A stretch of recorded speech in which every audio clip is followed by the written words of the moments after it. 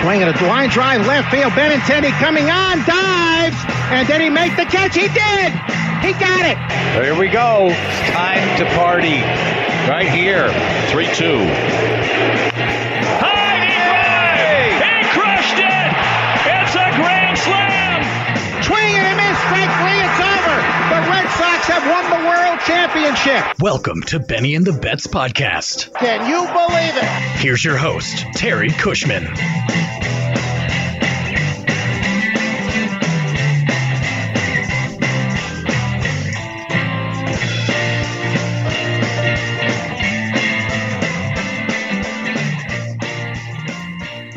Good evening, everyone, and welcome to another episode of the Benny and the Bets podcast covering Boston Red Sox baseball.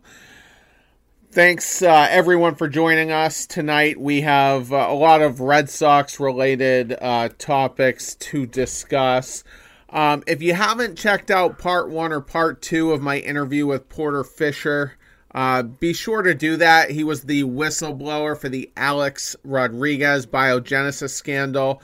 Both parts are very fascinating. Part 2 has a lot of the, the intense details of the immediate aftermath of, the initial report dropping. And I would encourage everyone to listen to that, before things get hot and heavy here with the season. So joining me tonight, as always, Andrew Dwan, and then coming off the bench tonight, Aaron Graves. How are you, gentlemen? Doing well. How about you guys? I'm doing real well. Good. And Aaron's been on at least 2 or 3 episodes, I think, and I'll just kind of rehash it again. We kind of met under kind of cool circumstances. We were both in Ireland. We'd never met previously, and we happened to be on the same ferry boat getting ready to go to the Aran Islands, which are a small chain of islands off the western coast of Ireland. And I overheard, Andrew, Aaron, I think I overheard your mom saying, you were from Maine or whatever. And I was like, oh, cool. Well, we're from Maine, my girlfriend and I. I'm like, whereabouts? And he said, Wyndham. And I'm like, I graduated from Wyndham in 2001. And, we kind of ventured out separately, through the islands. Then on the way back, you were talking Sea Dogs with me, and I know Dahlbeck was down there, and, 1 or 2 other prospects, probably Feltman. And we were talking about them, and I'm like, do you listen to, baseball podcasts? And Aaron's like, yeah. I'm like, have you ever heard of the Benny and the Bets podcast? And he's like, yeah, I have. And I'm like, well, I'm the host of it, So, on a little tiny boat off the coast of Ireland, like, that's where I met my first listener. You know what I mean? It's just the craziest story ever. So yeah, totally expected when you go overseas and you just happen to find someone from the same small town, and yeah, you always expect that to happen. Just being from the same town all in of its own was cool, but yeah, so we're happy to have you tonight with us, Aaron, and hopefully several times throughout the season. I appreciate whenever you guys have me on, so thank you. Yeah, all good. So a very roller coaster week with Chris Sale. 2 days ago, had some elbow soreness, as it was described, had an MRI done. It was sent out to not 1, not 2, but 3 doctors. And 2 of them, one was Dr. Oh man, how can I forget this guy's name? Dr. Andrews, and then Dr. Elatrachi, who is apparently affiliated with the Dodgers organization, took a look at the MRI as well. And I don't know who the third doctor was, but they did get 3 opinions. And none of them came to the conclusion that he would need Tommy John surgery, which really shocked me. I mean, I thought it was a foregone conclusion at this point that he would have that done. But, so they say he doesn't need it at this point, and I'm using air quotes even though there's no camera on me right now, at this point, and, just a lot of cautious rhetoric around him not needing it. And then it comes out today that he not probably, but it's very much a possibility because he has a strained flexor tendon. And I was looking at diagrams on Google Images trying to get the layout of the elbow. I know where the UCL is, but I've never really known where the flexor tendon is, and I still don't, because there was a lot of fancy words on there, and flexor was on there a bunch of times. So, but it's a common injury. We see it all the time, and it often does lead to Tommy John surgery. And I mean, if you guys know of an example, please mention one, but I've never heard of a pitcher having a strained flexor tendon and then recovering in the same season and pitching well. I mean, can you guys think of anyone off the top of your head? No, I really can't off the top of my head. And I think at this point, they're just it's just a last-ditch hope that maybe things will heal up. Obviously, when you send an MRI to 3 doctors, you're kind of looking at a grim outcome. But yeah, I think even Sale kind of alluded to it, where he pretty much said he'd know for sure if he's going to need TJ in about 2 to 3 weeks. So I think that's the timetable we're looking at. And you got to feel bad for the guy. I mean, he's one of those guys. He's a baller. So he wants to go out and take the mound every 5 days. So I really do feel bad for him because this is eating him up inside. Aaron. I could be wrong, but was the flexor tendon the issue that Tanaka had a couple of years ago, where they said for the 2 years in a row he was right on the verge of needing Tommy John surgery? No, his was his UCL. He had damage to it after the 2014 season, and then had the PRP injections, which Sale did have last September, but Tanaka has mostly recovered. I mean, his injuries, I think, have varied. 1 year, didn't he strain 2 quad muscles running to first base in a National League game or something? And I don't think they've been definitely, all elbow related, but it does seem like, there's always this expectation that maybe this is the year that Tanaka will finally need the surgery, and it never happens. And for the most part, he pitches well down the stretch and pretty well in the postseason. He got roughed up in his second start against the Astros, completely shut them down in Game 1 of the ALCS, but I don't remember how many runs he got tagged with, but they were playing the Astros, so who knows what they were up to. But yeah, well, you also have to think that Tanaka having more of a normal delivery than Chris Sale kind of helps him from reaching the point of no return with that elbow as well. I mean, Keith Law, I think it was Keith Law, years ago when Sale was coming out, said he was going to be a reliever just because of that arm motion, and pretty much said it was never going to hold up, and obviously held up longer than some experts expected. But when you're throwing like Sale and not like Tanaka, eventually everything's just going to be a mess inside that elbow. I totally agree with you. There's just the way he throws the ball.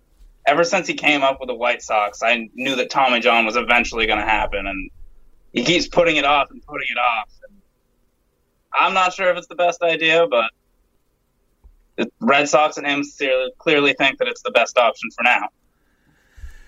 Yeah, well, another thing that keeps getting mentioned is that there's no change to his UCL. So does that mean it's still slightly damaged, or was there a clean MRI that wasn't reported and there's no changes from that MRI? I guess I'm just not clear exactly if the PRP injections actually worked.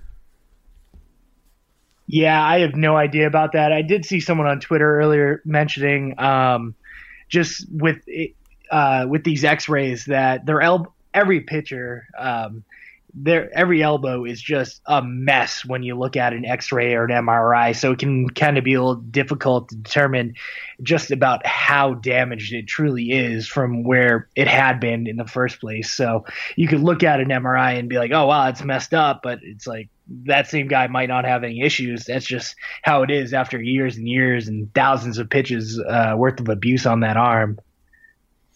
Yeah, and I mean, damage to the UCL, strained flexor tendon. I mean, I just can't see any other alternative here than having Tommy John. And if he has it next week or the week after, he's going to be shut down for at least a week. So we're at least a couple of weeks away from surgery, if not, maybe even close to a month.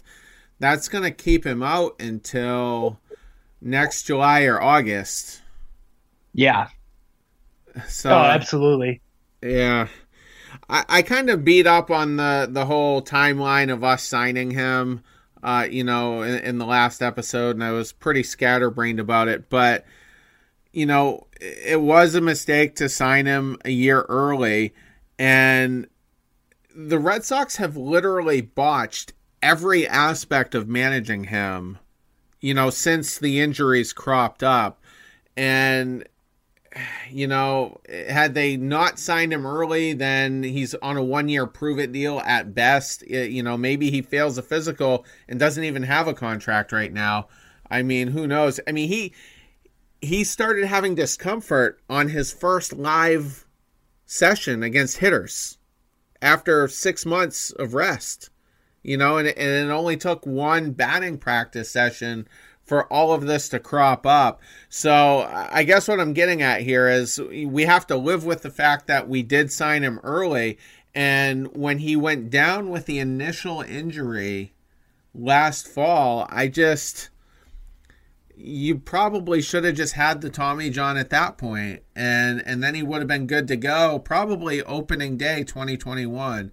So just every step along the way has been botched, I think, by the Red Sox. Yeah, obviously there's no way of telling, but I would love to know that what his course of action would have been had he not signed the long-term deal prior to last season. Would he have shut it down earlier if he knew he was entering free agency and not wanting to risk further damage on that arm? Maybe get surgery then and hit the market 1 year before, recovering right about now or 2 months in, and see if he could sign a big contract then or a 1-year prove-it deal. I'd be really, really interested to see what he would have done had Dombrowski not opened the wallet for him. I'm also very intrigued on that one. I'm not. I mean, I agree with Terry also on the fact that the Red Sox have completely botched this entire thing since the beginning. And if you really wanted to look back at it, you could have seen it coming in the World Series or playoffs. He missed starts against the Astros. He missed a start against the Dodgers, and he was really only useful for that final inning to clinch the game. And honestly, I'm not even sure if he was the best one for that, if it was just more of the fact that it's Chris Sale and he was the ace of that staff. Yeah, I mean, he could not locate his fastball at all throughout the playoffs that year. He was very slider heavy, and I don't know if maybe that was part of it, why he just didn't get off to such a great start in 2019, but and sliders aren't good for your arm. But, yeah, I mean, and they went to Kimbrel was not good, though. So, I mean, maybe damaged Chris Sale even in that final inning was probably, with a 3 or 4 run lead, the best option. But it's just utterly frustrating. And with the money aspect of the deal, everybody praised Chris Sale. Oh, he loves Boston and he's committing to us. Kind of like how, Yelich just did with the Brewers, even though he's a position player, and Arenado last winter. But with Chris Sale, I think there was a little bit of motive. I think he's like, I need to get a contract now because, I'm not pitching as well as I was in 2016, 2017. And, it would have been really risky to have to pitch another season, which would have been his final option year, without already being locked up to a contract. So I think when they did offer him the 5 years, $150 million, I think that was a relief. And just think about this for a second. I mean, if with Chris Sale completely healthy at his best, and then Garrett Cole completely healthy at his best, they're the same age. I mean, they're both nasty, aren't they? I mean, they're both Game 1 World Series starters, if the rotation lines up that way. Yet Cole got $324 over 9 years, Chris Sale 150 over 5. So he just wanted the best deal he could get, as sort of an insurance policy, and he got it. And saying that he loved Boston was nice, but I just think there was an ulterior there. Yeah, he was obviously hedging his bets a little bit when it came to health. I had been on a couple different Sox boards after the World Series and kind of threw out the idea to see how other people felt about it, where I was mentioning that I wouldn't have been too upset if they quietly shopped him. Obviously not leaking anything out to the media, but just calling maybe one or two GMs that might have been looking for pitching and a guy that was going to be on a 1 year, $15 million deal. And just, just kick the tires on what you could have gotten back. Because obviously at that point, the trade was worth it. You got a World Series out of him, and it really only cost you Moncada, who actually had a lot better news than Sale did today. But yeah, I don't blame Sale for signing the deal. If someone put $150 million in front of me and I knew my elbow was probably not going to hold up through that 5 years, I'm signing it every time. Absolutely. On Sale's side, the business was done really well. It's him and his agent. The Red Sox gave him the offer, and there was no doubt in my mind what was going through his head. And this is a great opportunity for me because I know my elbow is messed up, and I know this is guaranteed money that I probably wouldn't get otherwise. Yeah, and I mean, at this point, he's probably going to have the surgery. We can hope that next year we're at least contending for a wild card. We're going to be able to spend some money. The, starting pitching market isn't great, but if Tanner Houck comes up and ends up being a middle of the rotation guy, every time I hear Brian Mata's name brought up, people are just continue to rave over him. So I'm not sure where the ceiling is. It sounds like it's closer to the top of the rotation. It sounds like he could be with the big league club next season at some point, maybe, middle to late spring. And so you got two guys there. You still got Erod. You're hoping for the best with Eovaldi. You might get Sale back in the summer, and you can probably make one free agent signing over the winter, whether that's Trevor Bauer, Jake Odorizzi. I know there's at least one or two other names. No one, of the Garrett Cole, caliber, but some serviceable guys. And that's the best case scenario here. Now, let me bring up one thing, and I tweeted this yesterday, and it kind of haunts me a little bit. Justin Masterson is 6 feet 6 inches tall, had a funky delivery. He was a righty, though. His career ended at 30 years old. Chris Sale is also 6 feet 6 inches tall, has a funky delivery, and is 30 years old. So they're of different pedigrees. I'm not saying Justin Masterson is as good as Chris Sale because he definitely wasn't. But, they both have these big frames with mechanics that just couldn't sustain them. So I hope we're not going down Justin Masterson Avenue right now, basically. Yeah, that wouldn't be fantastic. No, I think worst case scenario with Sale, he misses this year. You get him back next July. Obviously, you're not going to rush him. I don't see why they ever would. I don't know. He just seems to me like he's cut from a different cloth than a lot of these guys. Where I feel like it's going to kill him to be out, and that they're going to have to hold him back from trying to push himself too hard in rehab. I still have faith in him to get to 80% maybe where he was, and that's still a really good pitcher. If you got a guy in the mid to high threes when he comes back, so I'm not too nervous. Obviously, I'm kind of throwing the towel in for a year and a half at this point, but I do think he's going to be able to battle back. I don't think we're looking at a guy that's just going to crap the bed and you get like a Barry Zito in San Francisco contracts and situation going. Hopefully not. And by the time he does come back, he's got 3.5 years left on it. And if he can give you 2 really solid years, I guess you would take that. That would be salvaging it. I mean, God, thank God Dombrowski didn't give him a 7-year deal. Oh, jeez. I wonder. I bet he even offered it too. And Chris Sale's like, nah, you know what? 5's good. He's like, are you sure you don't want the 7? Yeah.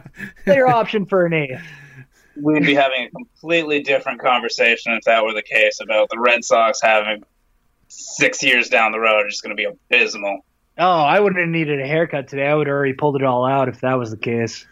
Yeah. If you want to kind of draw up a similar contract, in fairly recent history, when we got John Lackey, I think he was damaged goods right from the start. He was. He wasn't healthy.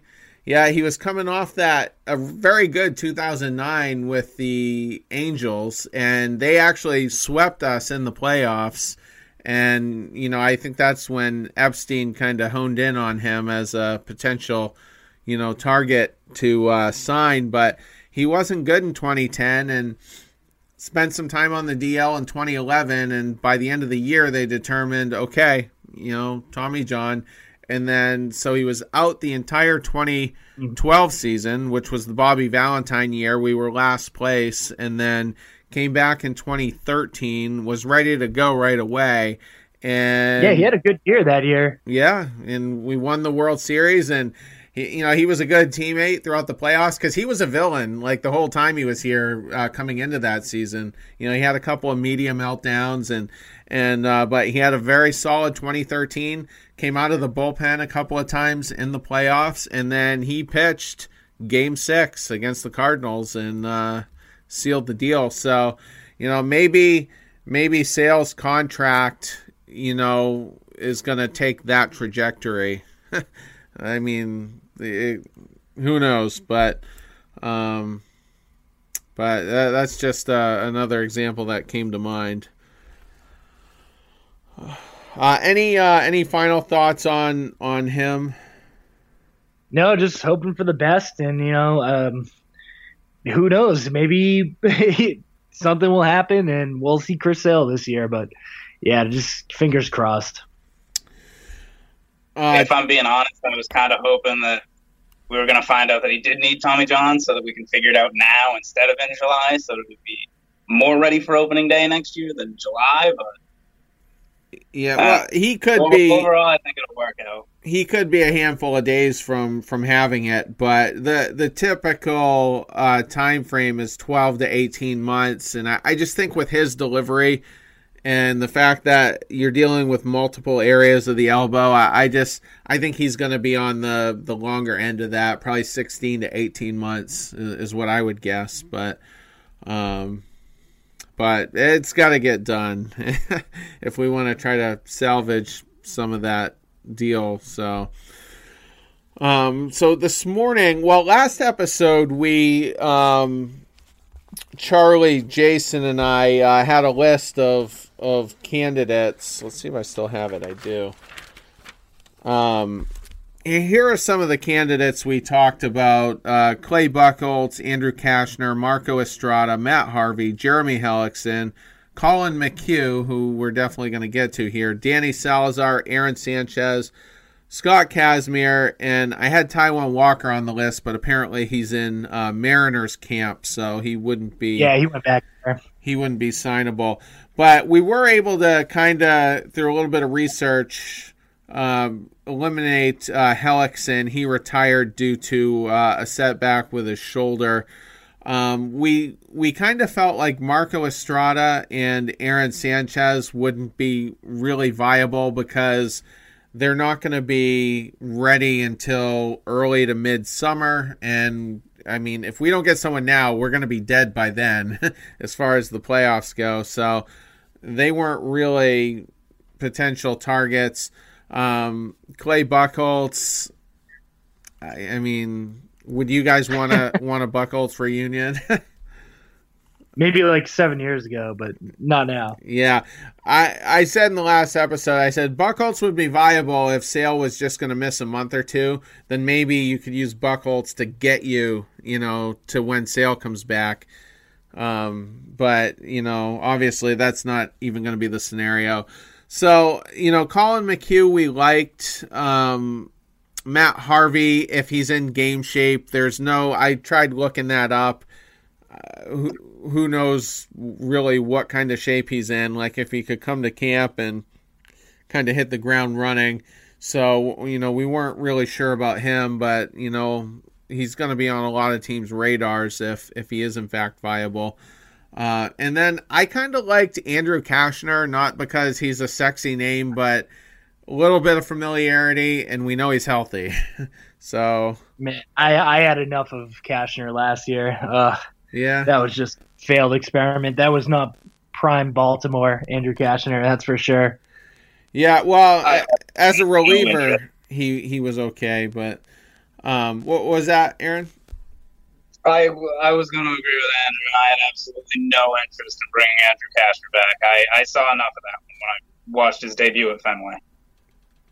Yeah, well, he definitely wasn't good right out of the gates, but I mean, the theme of this list is there's, not a lot of, there's not a lot of healthy candidates on it. So, yeah, I'm offended. You guys you left out one big name, Bartolo Colon. Oh, we did. Yes. And why not kick the tires? I mean, he's durable, maybe he can give you 4 or 5 innings. Yeah, a little reunion with him. What year did we have him? Was that like 2008? Yeah. He was on there for a second? Yeah, that's when it was. Yeah, that dude was a freak. He had a perfect game going against the Astros. I think the season before last, it was on Sunday Night Baseball, and he got it into the 7th inning. And I don't think I jinxed him because I didn't use his name, but I did a cryptic tweet saying, if it happens, it will never be broken, because he's 45 years old. Who's the next guy? Who's the next guy who might have a chance? Maybe Verlander? I don't know how long Scherzer wants to pitch. Verlander says he wants to pitch till he's 45, so I don't know if this offseason might have aged him 10 years, but that's what he's... Yeah, we'll see now that they're inspecting the balls if he's going to last till 45. Yeah, and you know what? Not to get too random, but we were joking in the group chat how Garrett Cole just utterly got killed today, mostly by Cabrera, but if they are looking at the balls, and Trevor Bauer had this theory that the Astros were doctoring them with some type of substance. One of them was Coca-Cola, and it mixed in with something else. It was very scientific. But if they were doctoring it, we'll know by looking at his slider. If his slider isn't 87 to 89 like it was all last year, that's going to be kind of interesting. And I'm just wondering how dominant Cole's really going to be in that ballpark. Maybe he's on to something. He can't check the balls if the guy's hit him 500 feet out of the ballpark, Right. Absolutely. So well, you said with Verlander, let's see if he can pitch that long with these balls. But But anyway, so I kind of got off topic there. But of all the names on this list, Colin McHugh was signed today by the Red Sox. It's a very incentive-laden contract. He's going to have a base salary of, I think, $650,000. So basically, that's probably the major league minimum. And then there's incentives in there. I did not get exactly what they were, but the contract could be worth up to $3.6 million if he, reaches those incentives, whether it's X number of innings or whatever, or appearances. So, it's a very affordable contract, but he was shut down last year with a flexor strain, much like Chris Sale is going through. He had something called a Tenex procedure. I've never heard of that. But he did have that done to his elbow. He hasn't started a throwing program. Apparently he auditioned for some teams. The Red Sox must have been there because they signed him. But he's not ready yet. And I'm guessing he probably, if he starts a throwing program tomorrow, he's probably not going to be ready till mid to late April at the earliest. And I guess it's just going to depend on, is he going to start as a reliever? Because he has been a reliever, I think, for the last 3 seasons. At least the last 2 he's been a full-time reliever, especially I think it started in 2018. That's when they moved him to the pen full-time. And he had a dominant year that year, 58 appearances with a 1.99 ERA, so pretty solid. Yeah, if they can get that, that's great. Who knows what they end up using him as? If they use him as a starter, I kind of think the opener role is probably out of the question now that they're down one main guy. So, whatever you're gonna get from him is great. He's got a great slider. So, who knows? It's a great risk. It's only $650,000. Obviously, if it's not working out, they'll just cut bait. So. Yeah, I'm a huge fan. It literally there's no risk whatsoever unless he just came in and tore the clubhouse apart. But obviously that's not going to happen. So yeah, really good move by Bloom. I also really like it. I really liked McHugh in Houston, both 2017 and 2018. I want to say, I don't fully recall, but I think he made 10 or 11 starts last year. I don't know if it was out of the opener role or if he was actually a legitimate starter, but I don't think he might have made 1 or 2 early, and I think most of his appearances after May were all reliever related. I'm trying to get his game logs up. Oh, here we go. Yeah, I'm more familiar with Fangraphs. I'm on Baseball Reference right now. His starts all came at from March to May, and then they moved him over to the pen. Yeah, and he didn't have a great year last year. 4.70 ERA, but he has had some pretty solid years in relief and starting roles. So. I'm a little concerned with his injury because, like I said, that's typically not something that guys simply bounce back from without having Tommy John. He is 32 years old, but there was a procedure done, so maybe that was adequate. I'm like the last guy who should be talking about medicals, but I don't know. It's low risk though, but we'll see what happens, I guess. Any other thoughts on him? Or no, just excited to see him get into camp and just get acclimated to the ball club. Yeah, I think he might end up taking Lester's number too. He's been 31 in the past. Have they given that away since Lester left? Yeah, Pomeranz had it. Right. Oh my God, that's an insult. Well, to be fair, a lot of people forget how good he was in 2017. He just fell off a cliff, right after that. But yeah. I think they gave. Oh no, go ahead. I think they gave him 46 already. Oh, did they? Because Austin Bryce is wearing 31 at the moment. Okay.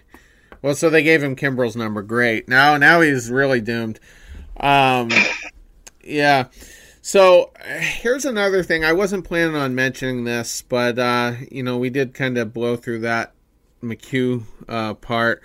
I think the Red Sox right now might be kicking themselves for not finishing that Will Myers trade if Cal Quantrill was acquirable in that deal for a reasonable price, because he was a guy who would have been a bona fide starter, at least 5 innings. So I'm just wondering if they'll go that route. Additionally, do you think there's like at least a number 4 level starter maybe you trade Bradley for, or maybe you trade Vasquez for? I've been trying to come up with scenarios, but it's really hard. The Mets have a good catcher, so Vasquez isn't in play there. Bradley might be, but you did mention in the group chat earlier that if Matz was the target, the Yankees could outbid us, and that's absolutely correct. They could.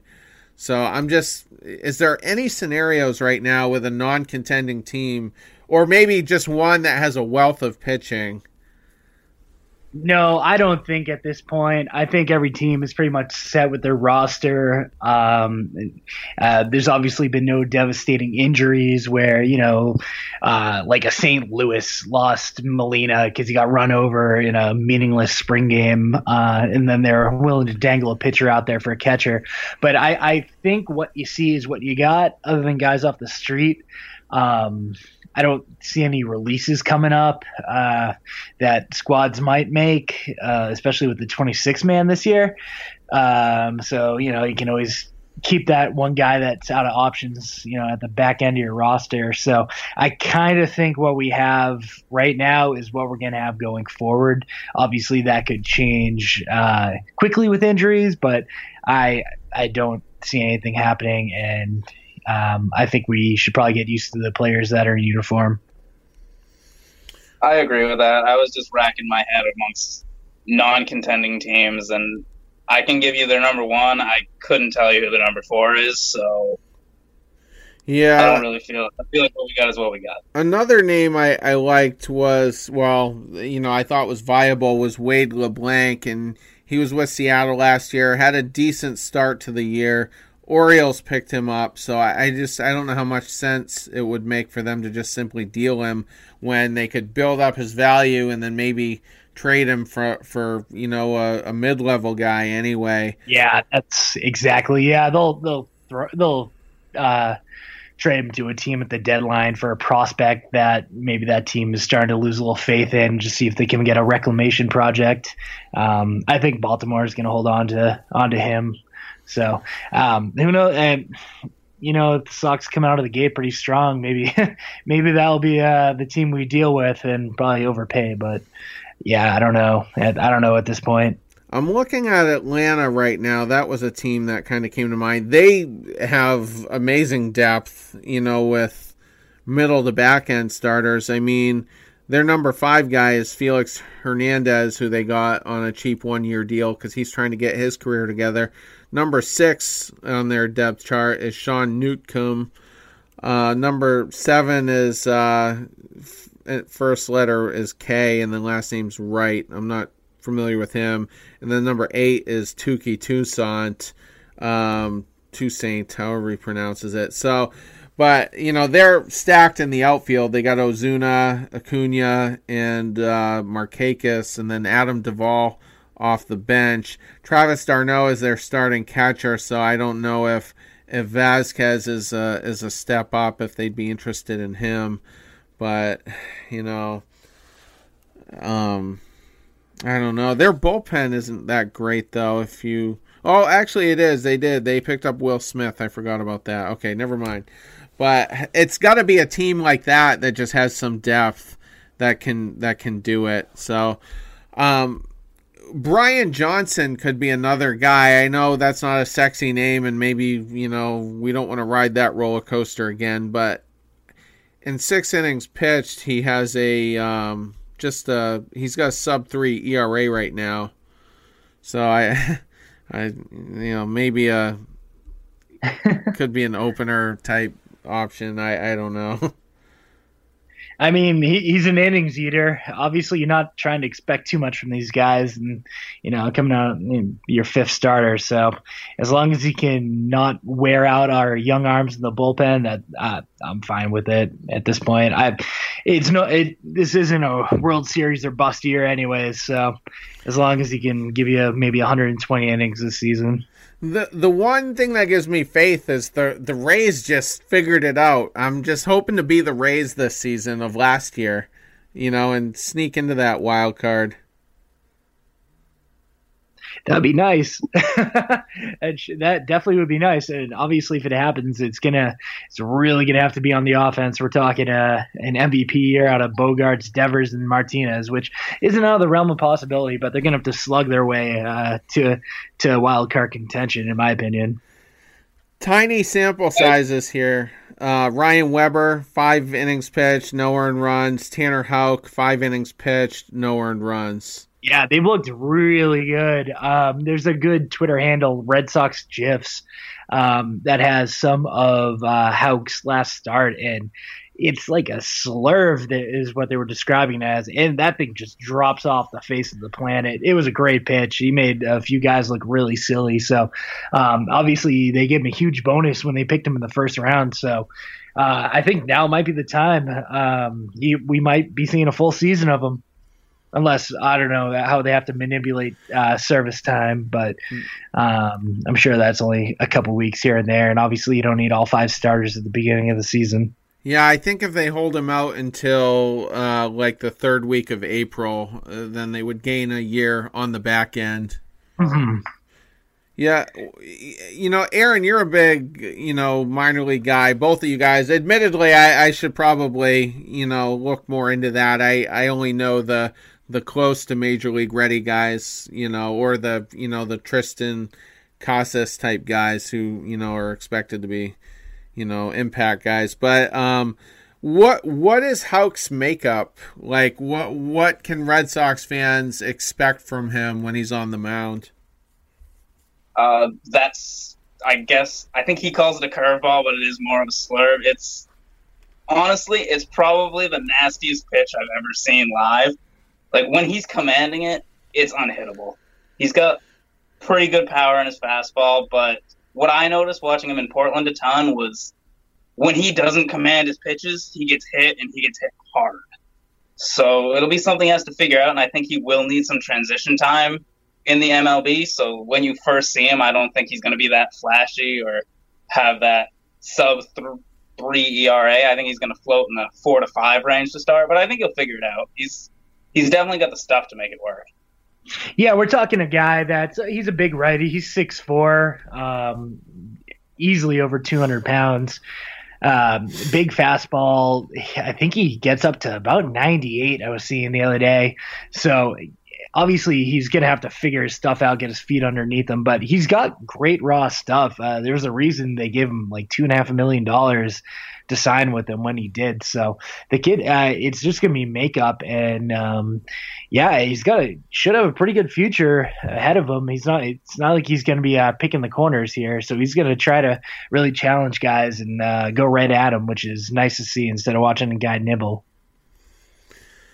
It'll be interesting. I mean, he had his roles kind of switched up. They put him in the bullpen last summer. I can't remember if that was in Portland or Pawtucket, because if we were going to make the playoffs, apparently the front office thought his value would be in the bullpen. So now that he's getting stretched out a bit, I'm going to be super curious to see him pitch. And, I mean, if we're going to defy the odds and be competitive, let's say, 87 plus wins, you're probably going to need a guy like Tanner Houck to, kind of make an impact, as a rookie to get that done.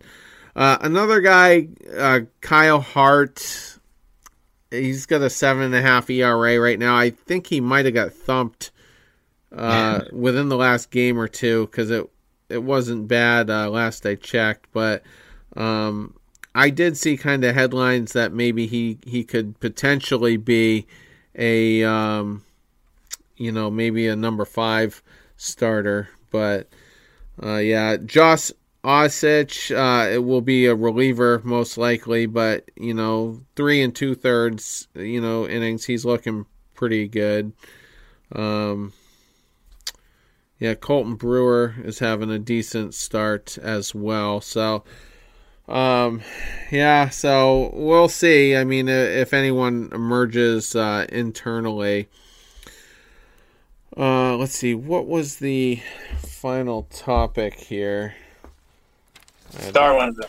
Flip my no, now I completely lost my notes. What was it? I'm so bad. Darwinzon. Oh, Darwinzon. Yes, I do want to get to that. So, Darwinzon Hernandez, I'm thinking, maybe a lot of Red Sox fans didn't really see him kind of turn it around last year because as he was doing that, we weren't in contention. So I think a lot of people weren't really paying attention to the team, but he did kind of emerge as a late inning, potentially future dominant, setup guy, or maybe even a closer eventually. And I noticed 12 out of his last 15 appearances, he didn't give up any earned runs, but there were 2 appearances in those last 15 where he gave up 3 runs apiece. So it kind of blew up his, his earned run average a little bit, but there is some talk of maybe stretching him out, to maybe a few innings, to be a potential opener. What are you guys' thoughts on that? I hate it. I hate it. I hate it. I hate it. I love Hernandez, and if this was 2 Wait, you're breaking up, buddy. But why risk? Is it good now? You're good now. Oh, that's weird. I don't know if it didn't come through, but maybe it was just my passion. I hate it. I don't want to see him moved out of his role. There's no reason to make a desperation move at this point and messing around with something that was really good last year and having him in the back end. That's a serious weapon, and we've seen this in the past. Obviously, I don't think the Red Sox wanted to move Daniel Bard to a starter, but he wanted to be a starter when he was going to hit free agency the next year, and we all know how that ended, and it was ugly. So I say don't touch him, leave him be, and just let him be a weapon. Not every guy has to be. You don't have to stretch him out. He's more valuable as a 7th and 8th guy, inning guy, than he is being a low end 5th starter because his stuff doesn't play up as well when you got to face the same guy a 2nd and 3rd time through the order. I couldn't agree more with anything. Like, you got it spot on. He's after 2 innings, his stuff drops off and he doesn't command it well. And if you're seeing it once in the 7th inning or once in the 8th inning, it's going to be tough to hit. If you let him go through the lineup again, it's not going to be his stuff to hit. It's just his stuff is suited as a setup guy and, in my opinion, a future closer. Well, this is rare because I could not agree more as well. I just feel like this year is a throwaway year for the most part. I mean, maybe the stars align and we're competitive, but it's not the type of season where I'm willing to risk screwing this guy up. I can't get my words out tonight. No, absolutely not. Yeah, you can't do it. It doesn't make sense. Right, and you mentioned Daniel Bard. I have a feeling he was probably a little messed up before that transition. We mentioned Lackey had Tommy John, so he was out that year. So So, I mean, we had a slot to fill for that season, and it ended up being Bard. But I kind of blame the 2011 collapse on Bard, for the most part, because in the month of September, and I think it was the second half of September that year, he was brought into the game with 3 leads and coughed all 3 of them up. You give us back one of those, and you're at least in a game 163. So I think he was, his head case issues were kind of becoming more prominent, throughout that month. And then it was just crazy how he fell apart. Like, he had some bad starts, but that game against Toronto, I mean, he hit like 4 guys, I think, and just really lost it all in one start. And they immediately sent him back to Pawtucket, and that was essentially the end. In 2013, he did manage to get called up. He came in the 9th inning. I don't know if it was a save situation or not. That was kind of, Koji Uehara didn't emerge until July of that year. We thought Joel Hanrahan was going to be our closer. He went down with Tommy John. Then we're like, oh, it's fine. We got Andrew Bailey. And then he goes out with a shoulder. And then it's like, well, Andrew Miller's kind of been coming on. And then he breaks his ankle. So you get all the way down to Koji. But there was a brief window in there where Bard did get called up and pitched a very good inning, and then got shelled the next time out and sent down, and that was literally the end. But well, he had a terrible game yesterday. I've actually been kind of following him because the Rockies just they signed him, and I was kind of curious to see if he was going to stick with them. But yeah, he got ridiculously shelled yesterday. Yeah, that's so sad. And I mean, I root for the guy. I think he's got a younger brother that's pitching somewhere. Maybe he could be in the minors, but yeah, I mean, Bard's 33. Crazy that he's still that young, really. Yeah. And but just what a loss. And getting back to Darwinzon, there's no need to screw with something that was really evolving into something great. If we're in the month of August or September and we're injured and we're just trying our best to patchwork it, and you want to change his role a little bit under those circumstances, I get it. But not in April of a year we're not expected to compete by any means. So and he was like coming off the mound last year, late in the season, like he had some swagger, like he was figuring it out, and he knew it. And what is his ceiling, amongst all the great relievers? Like, do you think he could reach like Atlanta Craig Kimbrell? Like, I would think that would be the absolute ceiling, but that's obviously one of the best of our era. Yeah, I think, if anyone became Craig Kimbrell, that's a fantastic turn of events. I don't know. He's kind of unique where I feel like it's too early to tell, because I think we can just watch him turn a corner this year. And I really don't know. Obviously, I don't think he'll be as dominant as Kimbrell, but I think we're looking at a guy that could have an ERA in the low 3s if he's just a reliever. I think he could be more dominant than that even. I mean, my device is screwing up. His strikeout through 9 rate last year was just under 17. I mean, that's was it really that high? Okay, damn. Yeah, his walk rate was high, but I have a feeling that was because of the start he had.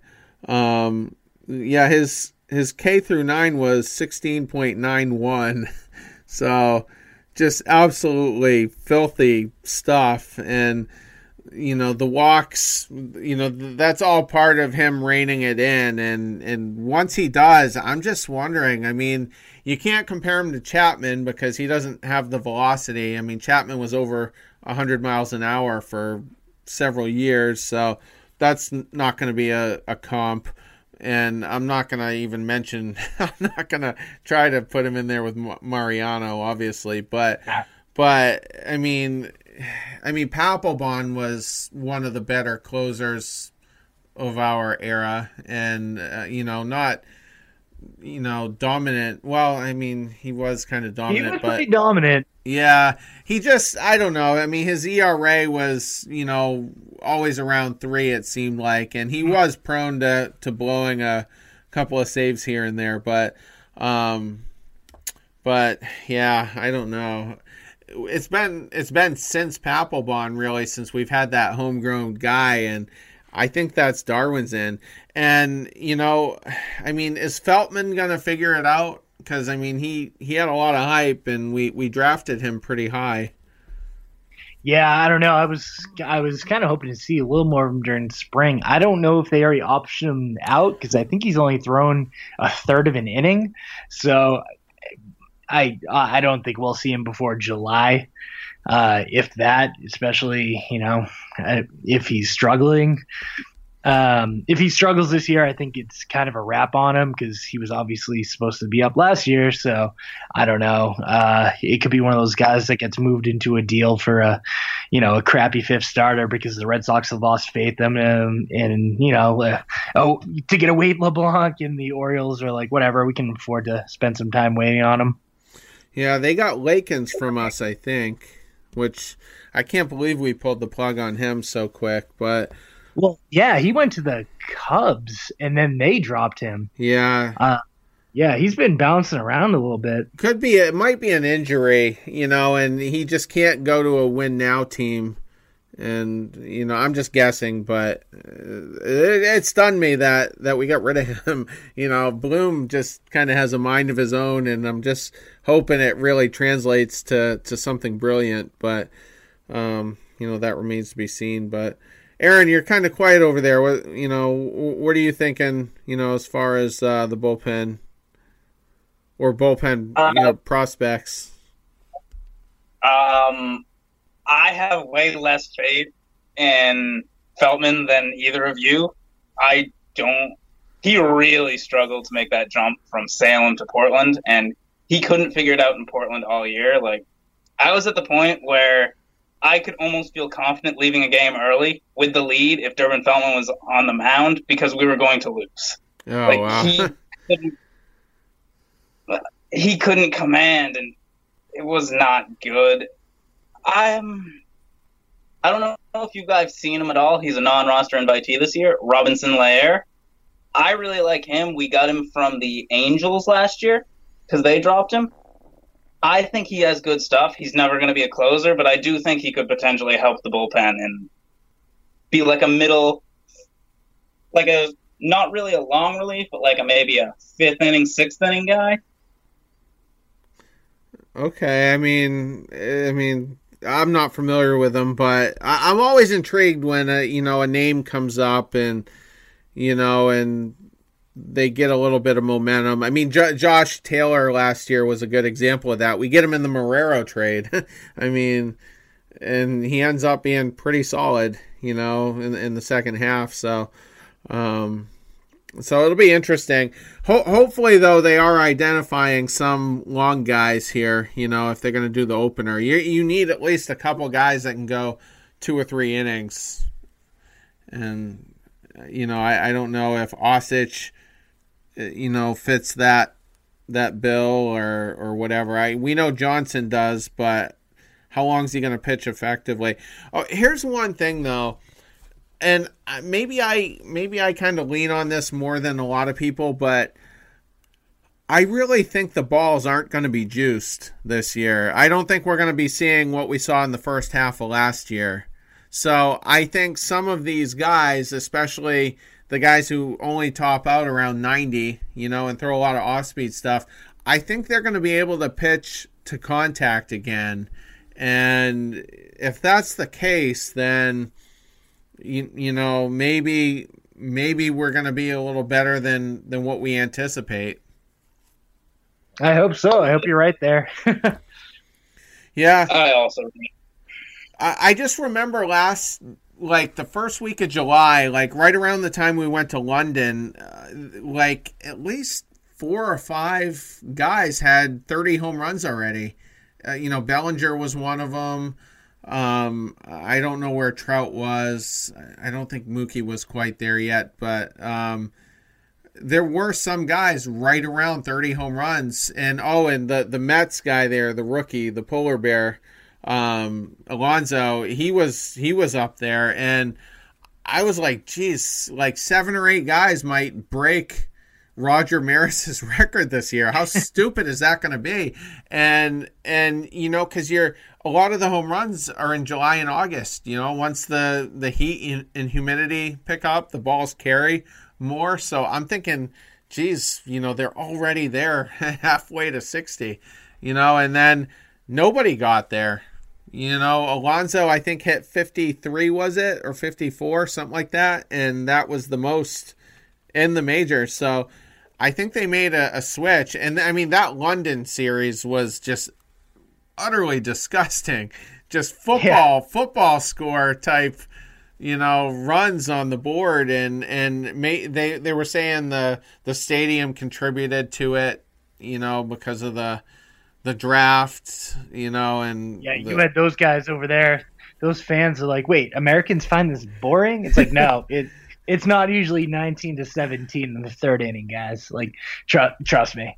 I think even in the first inning, it was like 7-7 at one point. It was just crazy. So, I mean, if the balls are relatively normal again, I think if these guys can pitch to contact again, I think you're on something. I don't know if you saw the link I sent you right before we hopped on, but there might be some different things going on this year. The Angels just fired their clubhouse manager of like 20-something years because he brought in a foreign substance to doctor the balls. That just happened today, this afternoon. So yeah, definitely something to keep an eye on. We might be in for a giant market correction, but it's going to be very interesting to see.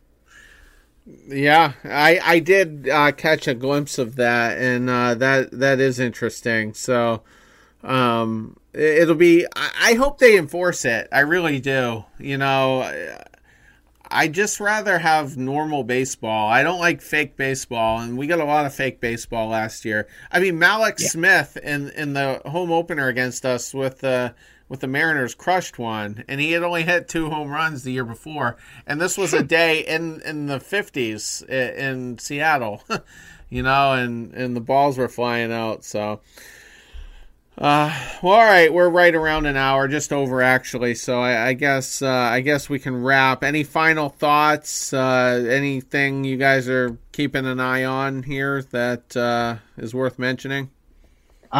Just that, one guy that's looked really good so far and gives us a little hope on, a player we traded. I don't want to keep mentioning Connor Wong, looking really good so far, both behind the plate and at the plate. So if you can stream any games and he's playing, definitely something to keep an eye on. Where's he gonna start? Is he gonna go to high A or double A? Oh, I think he's going to be in AAA this year. Oh, damn. All right. Look out, Christian Vasquez. Okay. Well, I mean, when you're in AA, the acceleration can go quick. We've seen some guys even skip AAA. I don't know. Yeah, you know what? I'm looking it up now. SoxProspects.com has him projected to be the starter in AA Portland. So, yeah, it makes a little more sense since they do have some depth on the major league team. That's obviously probably going to get optioned out. So, yeah, definitely a guy to keep an eye on. Really athletic. Threw a guy out at third his first game. I think he had a grand slam in the same game. So, exciting player to watch. I heard that, yeah, about the grand slam. Maybe that's part of the genius to Chaim Bloom. Maybe he just knew something that the Dodgers didn't or just wasn't paying attention to. And, because they said he hit 28 home runs last year in the minors, but he projects to be a backup. I'm like, what? that sounds a little off. And if he works well with the pitching staff, I mean, geez, I mean, he could be the best catcher we've had since Jason Varitek. And not only that, if this bat develops, he also plays second and third. So, even if you want to give his knees a rest, you can throw him at second base one day if he's, swinging the bat really hot. Yeah, may as well. Yeah, Aaron, what do you got? I'm excited to watch Erod take the ball again tomorrow. I mean, it's always entertaining to watch him pitch, and I think it's a plus. And I'm just really excited to watch him not only tomorrow, but as the regular season baseball gets going. I'm really intrigued to see if he takes another step forward or if again the old injury-prone Erod comes back. Yeah, and he's probably going to be the opening day starter unless Eovaldi just kills it. I guess you can make a case that Eovaldi could be. I would give it to Erod personally, but yeah, and he had a good year last year. I don't have his numbers up in front of me, but his high previously going into last year was 137 innings, and he blew that out of the water. I know he must have pitched at least 180. So, if you can keep getting that, I mean, he could be a potential extension candidate, really. So we'll see. And the one encouraging thing about him is all of his injuries have been lower body. There's been no shoulder, no elbow. It's all been mostly knee related. So, if you can just kind of keep him from being too clumsy, I think, he's going to be solid in the rotation. Yeah, I mean, hope so. Just got to keep him out of his own way. Because didn't he had a little knee scare this season, didn't he? Yeah, and it wasn't the knee that was repaired. So I think I think it's just because of the fact it was Erod and there was a slight incident. Everybody just kind of gasps. But he seems fine, and I don't expect any real glitches. So. All right, well, I guess we'll wrap. I have to do, I think, part 3 with Porter on, I think, tentatively Sunday. So barring a major development, there probably won't be anything until next week. The punishments could be multiple weeks away still. So, we'll just have to keep an eye on that. But, we'll continue to record, as the developments happen, which have been hot and heavy this week. So we're on March 5th, so we got 21 more days. 3 weeks. Yeah, 3 weeks from today is when the season starts. Get closer. So, yeah, absolutely. Have my life back. And I get the whole MLB package. I always say, because I'm a baseball-only guy, football does nothing for me. And, winter to me is like being in prison. And opening day is my release date. And then you get your life back. That's what it's like for me. Yeah, even if the temperature doesn't change, it just feels a little bit warmer out. The sun shines a little bit brighter. It's just a much better time of year once there's, first pitch happens. Yeah, absolutely. And it's just a routine. Like your day is, every day, for me it's, 7:10. So it's, what's that for you? 5:10. It's great out in Denver, and yeah, you get your sleep doesn't get deprived like mine does, extra innings, exactly. Rain delay. I remember those Mariner games. Those were the worst. Wait until 10 p.m. Oh yeah. West Coast when you're so excited for the season to start. And then last year, like, what was it? Seattle, Oakland, and Arizona. Yeah. Yeah. Sucked, and we got thumped basically the whole time. So, yeah. All right. Well, we'll wrap. Aaron, excellent job, buddy. Glad you came on, and I'll definitely be reaching out to you. As we have openings. Good job. I appreciate it whenever you guys have me. So thank you. I'm not professional, but I do my best. Yeah, you hold your own. You're a Brock Holt. Yeah, I'll take that compliment. Yeah, I don't remember that you're, as good looking as he is, but, close enough. Just kidding. Just kidding. I'm a fat bastard, so, make fun of me all you want. Yeah, all right, guys. Have a good night. All right. Good night, guys. Go Sox. Good night.